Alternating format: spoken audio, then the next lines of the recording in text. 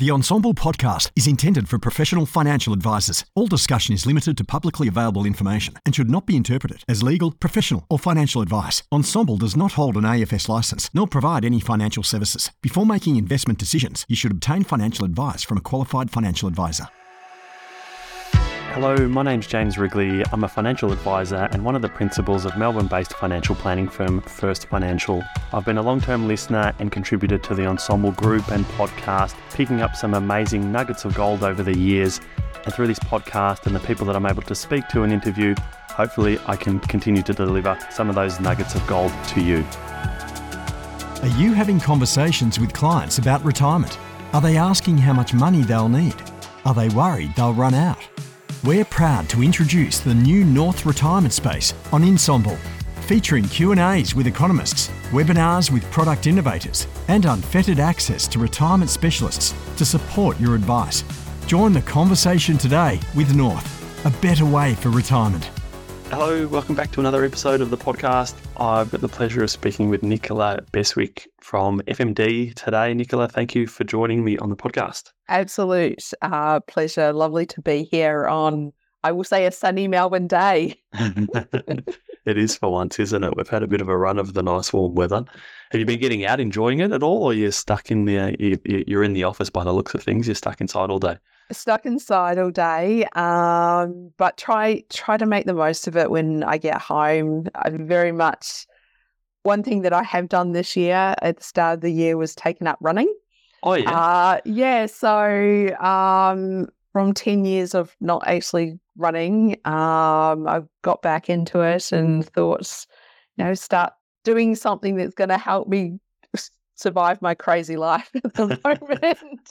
Did you do any of the Melbourne Marathon events, the half marathon or the 5Ks or any of those types of things? I did the 10K. Oh, yeah, good on you. First 10K in a long time, and it went according to my race plan in my head. I was so wrapped. And that finishes in the MCG as well, so you still finish in the MCG. Yeah. Did you get a medal and all the rest of it? Yeah, and it's proudly hanging up on my wall at home. Yeah. So I'm very proud of myself for getting through it. Financial planning 101, isn't it? You kind of set yourself a goal, and then it sounds like you had a bit of a training plan to execute on the goal. Yes, that's exactly right. You're exactly it. And the nice thing, and this I'll use the financial planning kind of things, those little things that come along and you don't expect them, but they really help you. Yeah. I had at the 8K mark where I knew the whole mental barrier would come in, my favourite song of all time came up on my playlist. And is that timed on purpose? Or No. And so I was absolutely wrapped. It was no timing whatsoever on my part with that. Yeah. And it just that extra little bit of boost. Yeah. Good on you. Well, we're going to talk financial planning stuff rather than running stuff because I'm not much of a runner. I obviously met you for the first time a couple of weeks ago on the Financial Standard event there, and we're sitting on the couch and we're talking about all these different things, and I kind of felt like I'm not doing enough when there was you and John there going, oh, we're doing this. I'm like, hey, I just put some videos on TikTok. That's about it. So maybe we'll talk in a bit of detail about the different things that you're up to. But so you're maybe talk us about your role at FMD to begin with, and we'll go from there. Definitely. So I've been at FMD Financial for just on 3 years now. And I am a senior advisor here.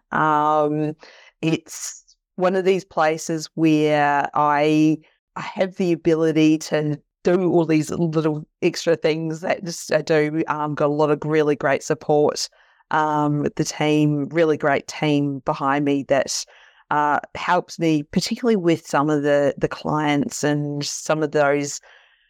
You know how you just have people that you work really, really well with together? Mm-hmm. Yeah, so really, really fortunate with that. But whenever I talk to anyone about what I do, I love financial planning. I love what we do as a profession, and being able to do it in a place where I've got really great support is amazing. So what is that?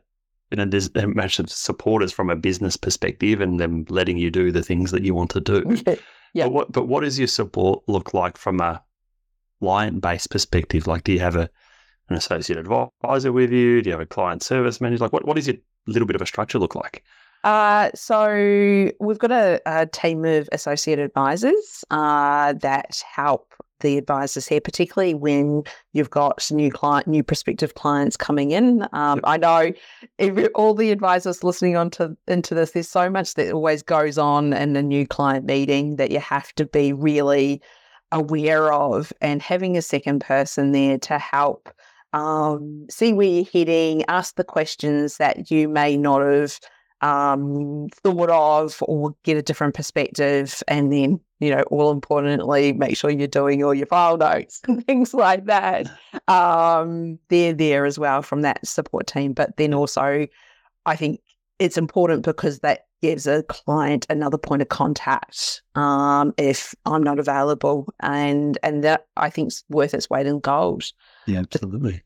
I've also then got some wonderful client services team behind me. And again, I use the same expression, with their weight of gold as well, in terms of that kind of liaising with all the bits and pieces behind the scenes, that real administrative component that goes into our roles and allows us to just do the things that I say we're good at. So I'm not so good on maybe filling in paperwork sometimes, but that's what they're good at. Yeah. Are both of those, the associate advisor and the client services, are both of those pooled teams, or do you have like a dedicated associate advisor, dedicated client service manager? What does that look like? So I've got a dedicated client service manager, and then the associate advisors are, it's an interesting structure. So it is pooled, but I think with a pooled system, you naturally end up having people available at different times when the client comes in. Then you've also got the people that will work well with particular client situations. So you just end up, fortunately or unfortunately, depending on how you look at it, gravitating to specific people for specific things. Yeah. So in that new client, sounds like with a new client, you've got an associate advisor coming into that meeting with you, as you said, to help you if there's questions that you forget to ask for when or whatever else might be going on. Do they then somehow get tagged to that client so that they're then involved in that client's journey through the process, or does someone else come in? Like, how do you deal with that? At the moment, currently, they're tagged, and we've got a field and next plan where you've got the advisor and then the associate advisor role. So that system allows everyone else to know who the associate advisor is for that particular client. So they do follow the journey, and I haven't got to a stage where I've had to swap associate advisors or anything like that. There may be one or two just from a timing perspective and so forth, but generally it works. And I think when you come back from it from a client perspective, they know they've got that person. They know there's going to be that consistency along their journey as well. And that's ultimately what we're doing, is helping someone on their journey, and to have that support and that structure there, I think, is really, really valuable. It's a good way of doing it. So we're kind of the reverse. We have an associate advisor that you kind of buddied up with, that works directly with you, but then a pooled client services team, and the feedback we get from time to time amongst the associate advisors, like my associate advisor's just had a few days off. He's going to come back to a whole bunch of stuff that's coming from clients that, then there's no pool of tasks that are being done. Whereas if that was all, as much as they might be tagged to a particular client, but at least if they're on leave, the bulk of their work can still be done by other people in the team. It's a good idea. Yeah. I think talking to different people, there's so many different ways to skin a cat, so to speak, in this situation. And I don't know if any there's pros and cons for all of them. And, you're right. It's always when things are put at these stress points where you really find where that, I'd say weak pointers. So, but it's, if you've got, I think it comes down to the people you're working with as well. And if you know that, I know from recent experience, I went away on holiday for 10 days. It was the first time in my whole working life, this is going to sound really terrible, that I completely switched off my emails, didn't do anything. And I could do that because I knew the people that were there behind me had been involved with the work that was going on. And I had complete confidence in that. And I love that. It was really, and what even made it even more wonderful is there was a couple of really key things that came up during that break, that the team just dealt with it.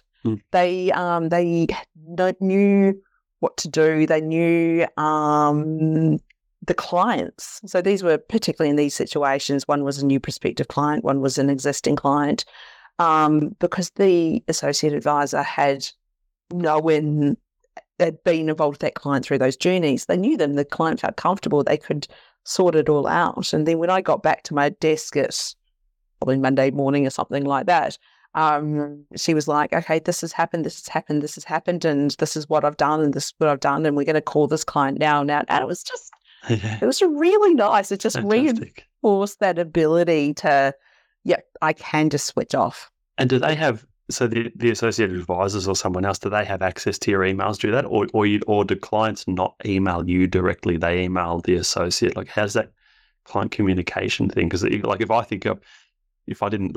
I switched off for 10 days, which I should, but I never do, if I did, there'd be a ton of unread emails that no one would have actioned because no one's looking at my emails. How did you deal with that? I put a lot of trust in the out of office system.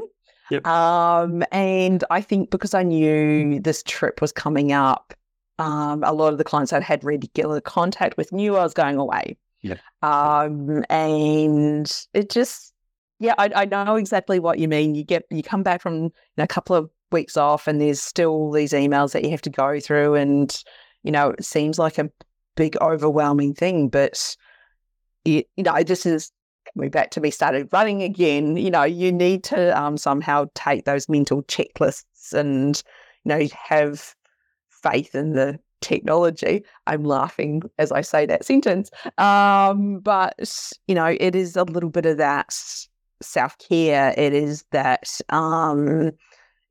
making sure that we're taking out time for ourselves so we can do our job better. Yeah. And I say that I sound like I'm doing this really well, but I'm not. Hey, you've done it. I couldn't put my hand up and say I went on a 10-day holiday and I didn't look at my emails once. I'll last 10 hours and then I'll look at them. I'm a shocker when it comes to that. So you've been at FMD for 3 years. What were you up to before joining FMD?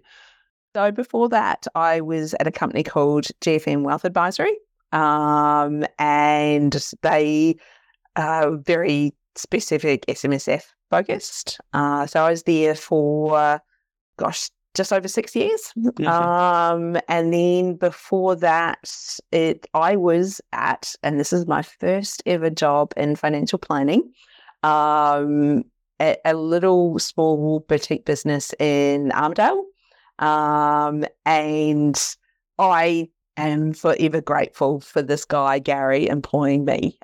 This was my first job out of my other previous legal career life.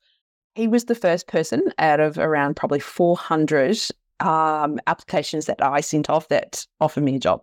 400? Yeah. So I know that because I literally kept every single cover letter I sent off when I was looking for a job. And it was that, it was something that I just went, I know I really want to do this. Yeah. And I'm just not going to stop until I actually get a role. And it was initially a part-time paraplanning position, which then led into a full-time position between me getting the job and then signing a contract. And without him, I would not be where I am today. Because that was a huge leap of faith, I think. One thing I think with him, he see the transferable skills that I had. So before getting into financial advice, I was an intellectual property patent attorney, and I did that for 10 or so years.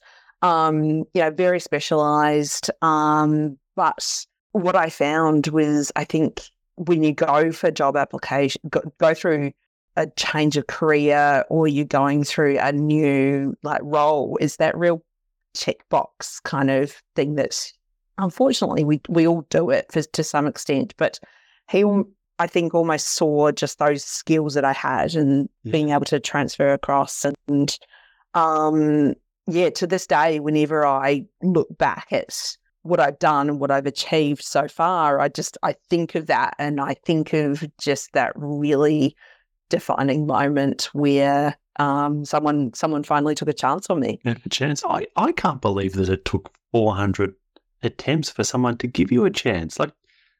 Different story. I don't know if you're completely uneducated and you can't but you had a career 10 years in as a lawyer, and then took 400 goes for someone to give you a chance to jump across into financial advice. That's incredible. Yeah, it was at the time. It was pretty. You go through all the emotions, don't you? Of course. And as you're talking about that, I'd actually even finished my diploma in financial planning as well, because I was studying at the same time, getting that. And I went, no, I knew what I had to do, and so it's good on them for giving you the chance. Yeah. We're all better for it, I think, because of it. Thank you.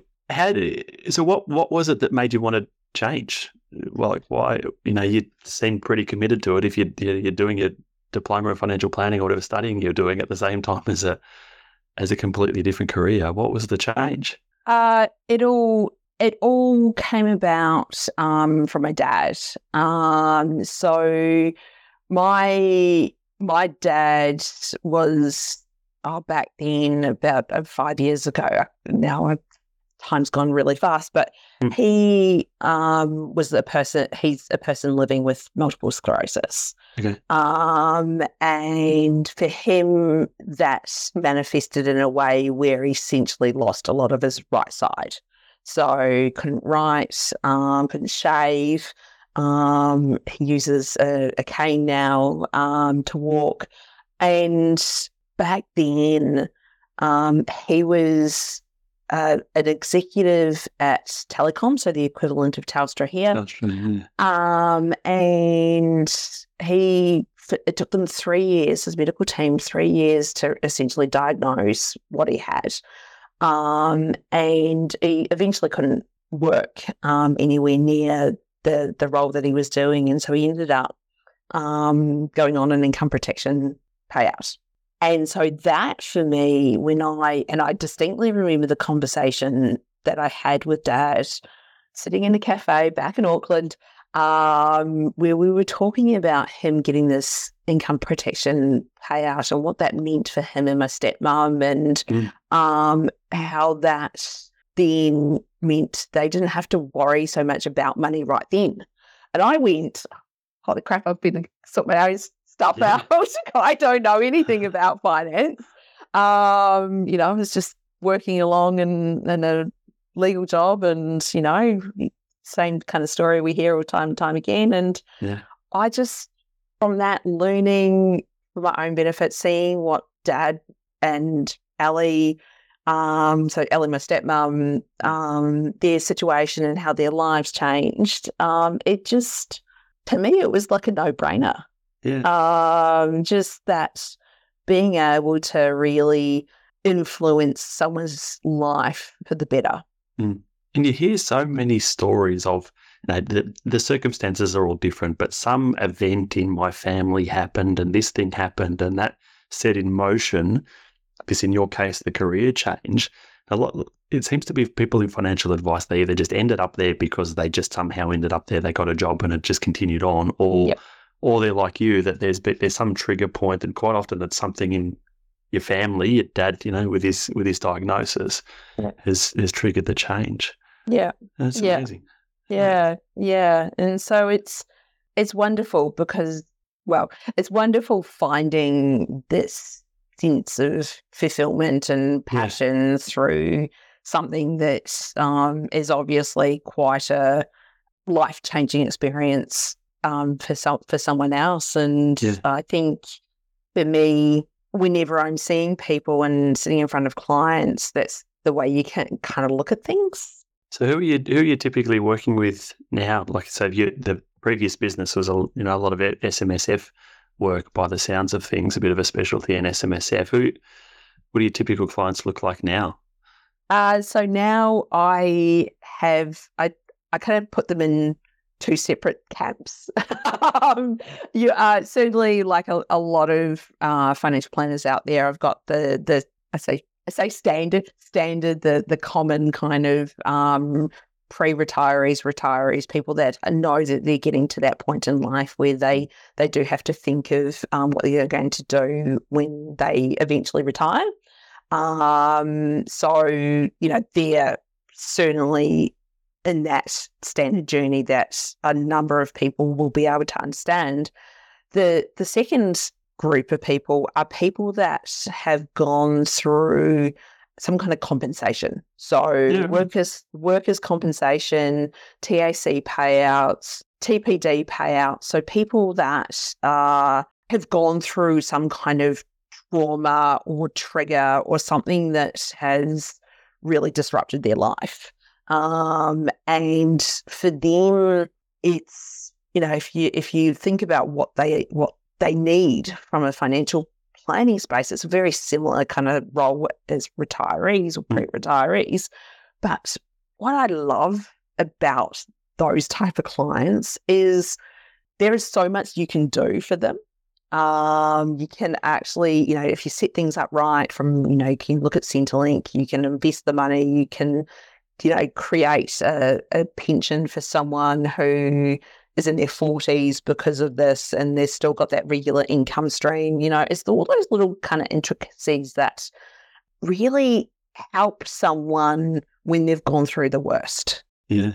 And how did you get into that? I think it was initially just I knew that's what I thought financial planning is. If that makes sense. Yeah. But it was through working with a client advocate for a legal firm who came in one day with a particular client and I can't remember the client specifically, but I can remember the situation. And it was that situation where they had got a TAC payout. They knew that money had to last for the rest of that person's life. And this is the common thing with a couple of them. And as I'm talking, I'm thinking about a couple of the clients I've seen. I've seen a gentleman who was in his early 30s get completely brain damaged and has something like 5% mental capacity. And his dad is now his person that has to manage everything. I've got a lady, young lady who had a car accident at the age of, I think it's 21 and got a TAC payout, and she's not working at the moment and survives on income and a little bit of Centrelink. So it was just through that real connection with this client advocate and then talking to these people that she'd kind of brought in, and I sat down and talked through that. I just went, this is why we exist. These sounds people. really fulfilling work for you. Yeah. I get a lot of joy out of it. I get a lot of joy out of that real piece of work and helping those people. And so is that how these clients with these different TAC payouts or whatever, is that how they're finding you in the first place? Is it through some relationship with a lawyer or whoever's dealing with the compensation claim? Then they're saying, hey, you should go and talk to Nicola. Like how are they finding you in the first place? That's exactly it. It's all about the relationships. It's all about building the relationships with like lawyers, that specialise in this area. And what I found over time is lawyers love understanding what it is that you're doing for clients and the reasons why. And a couple of lawyers that I spent a little bit of time with, we had 2 clients we were working on together, and I had lunch with them, ended up telling them, okay, this is what I'm doing for them, and drew out on a small napkin what we were doing and talked through the strategy and why. And that's, the penny just dropped. Yeah. They could really see the benefits of clients building a relationship with someone and how it could work. And so I think, when you think about us and what we do as a profession, we know what we do, we know how the benefits of doing it, but the general public don't. Yeah, that's it. And that's if you can find a way of explaining what it is that you do in a simple enough way that people can understand it, that's when you start to have that level of success, whether it's drawing it on a napkin, whether it's doing a video on TikTok or something like that, but making it digestible and so that people can understand, oh, actually, that's what Nicola does. Oh, yeah, I know a lot of other people that could deal with that kind of help, and then off it goes. Yeah. So I stumbled across your website a couple of weeks ago. I just Googled your name, and this amazing website comes up. What's the story behind that? So this was again another, I say, leap of faith. A lovely friend of mine who is also a coach said to me, you need to get a personal website because people buy people. He didn't probably say it quite like that, but that was the essence of the conversation. And, the more I thought about that and thought about what something from a personal website perspective can do is it helps people get to understand you as a person. It's a bit like you with your videos, your TikToks. People they watch you, they get to understand who you are. They can see you in real life, and I think that builds that connection. It builds that trust that is so important with what we do. And so, yeah, went through this. I was actually in a really incredible journey putting it all together in terms of making sure that you've got all the right elements, the colours, the all those bits and pieces, and it was an amazing experience, and I absolutely love it as well. So, it's for me, it helps share that journey and communicate why I do what I do. I think it's a really good bridge between, like, we're talking about a lawyer dealing with a TAC payment and saying, hey, you should go and talk to Nicola.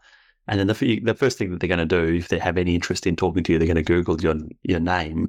And sure, the FMD website will come up and there's you with the FMD website, but I think it's a good bridge in between, or it makes a reference that you work at FMD, but it talks about you as a person and, nice colours and photos and all of these kind of things.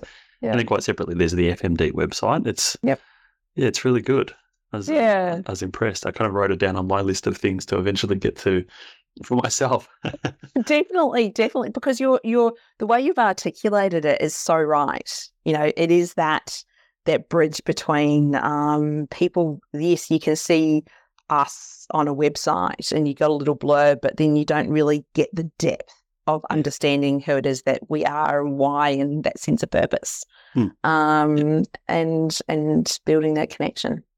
Yeah, it's good. Now, the other thing that I wanted to tackle with you is the pro bono work that you do.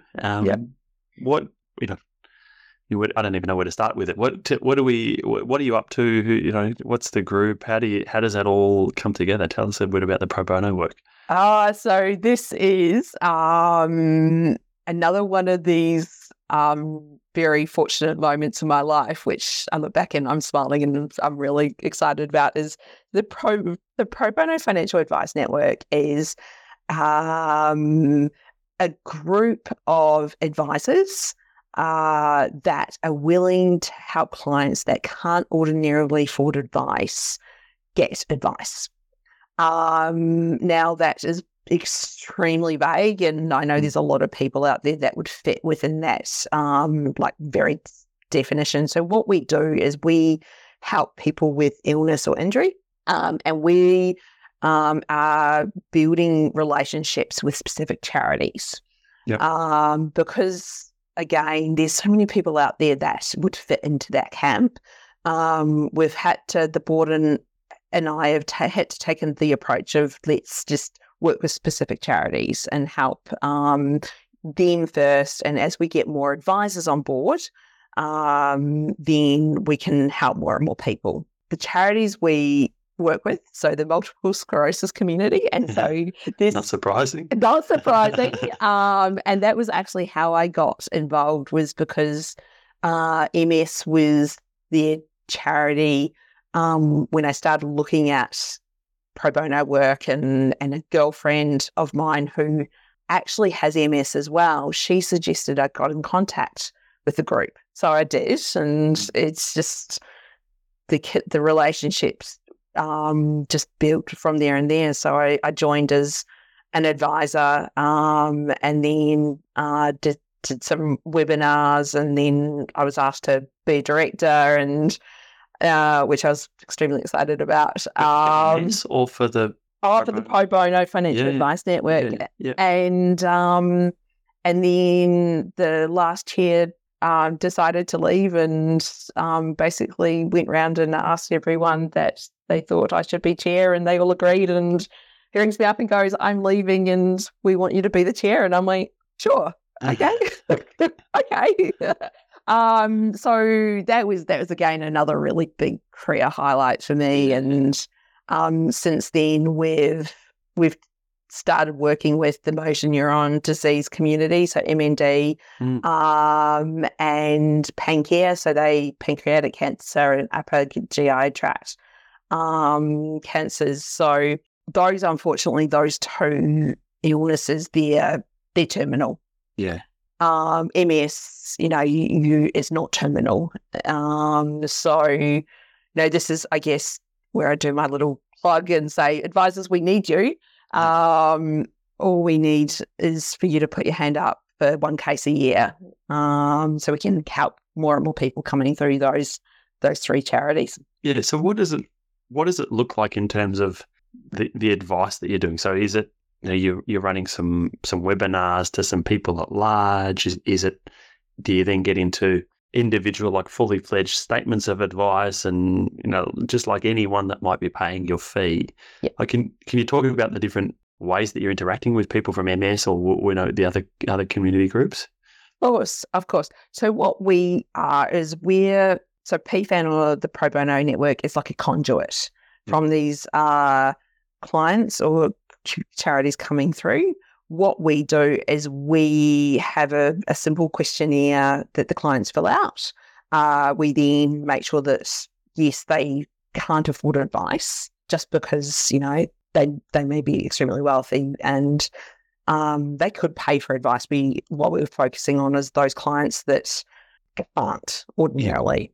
So you get some sense of their asset position or something beforehand, and there's a decision is like, you, as much as you need our help, you can afford to pay for it, but this person also needs our help and they can't afford to pay for it. 100%. That's exactly it. Yeah. And then once the client goes, I call them clients, once that person goes through that assessment and we go, yes, they fit that criteria, we then put the call out to advisors on our register. What we try and do is match advisors and clients based on skills and need. So we have a range of advisors all around the country that we try and that we record what their areas of expertise are, what areas they don't want to provide advice in or can't, and then we match them up. And then hopefully when the call goes out, an advisor puts their hand up and says, yes, I've got capacity to take that client on. We then introduce them to each other, so the client and the advisor, and let them carry on as like a normal relationship. Yep. we very much, that then becomes the advisor's obligations in terms of what they need to do, et cetera, et cetera. We, very much each case that from a client perspective is very different. So whether it's a phone call, a chat versus doing a statement of advice, that's all we ask advisors to do. We don't expect advisors to have an ongoing relationship free of charge. That obviously is not fair on anyone. But it's just that initial contact and that ability for people to feel, hey, I may not be in a position where I can afford advice, or I'm really just feel really bad about where I am and feel really guilty. And this is a place where they can go to and have someone that has the expertise to help guide them. We've had so many wonderful stories off the back of it. I'm sure you would. Yeah. And I think that comes back to really showcasing the difference advisors can make in people's lives. Yeah. So it's again, this is why I run, because it is very much like a second job, and there's so much going on. But, I'm really fortunate there to have so much support with my board members. They all bring in different areas of expertise and skills. We've got the support of a marketing team within Hub24. So, that's fantastic. And we've just employed, in the 10-year history of PFAN being around, our very first admin person. The very first person, yeah. So, where do you get the money from to employ them? Like, is it through sponsorships and things? How do you? Yep. How does it all work? Yeah. Okay.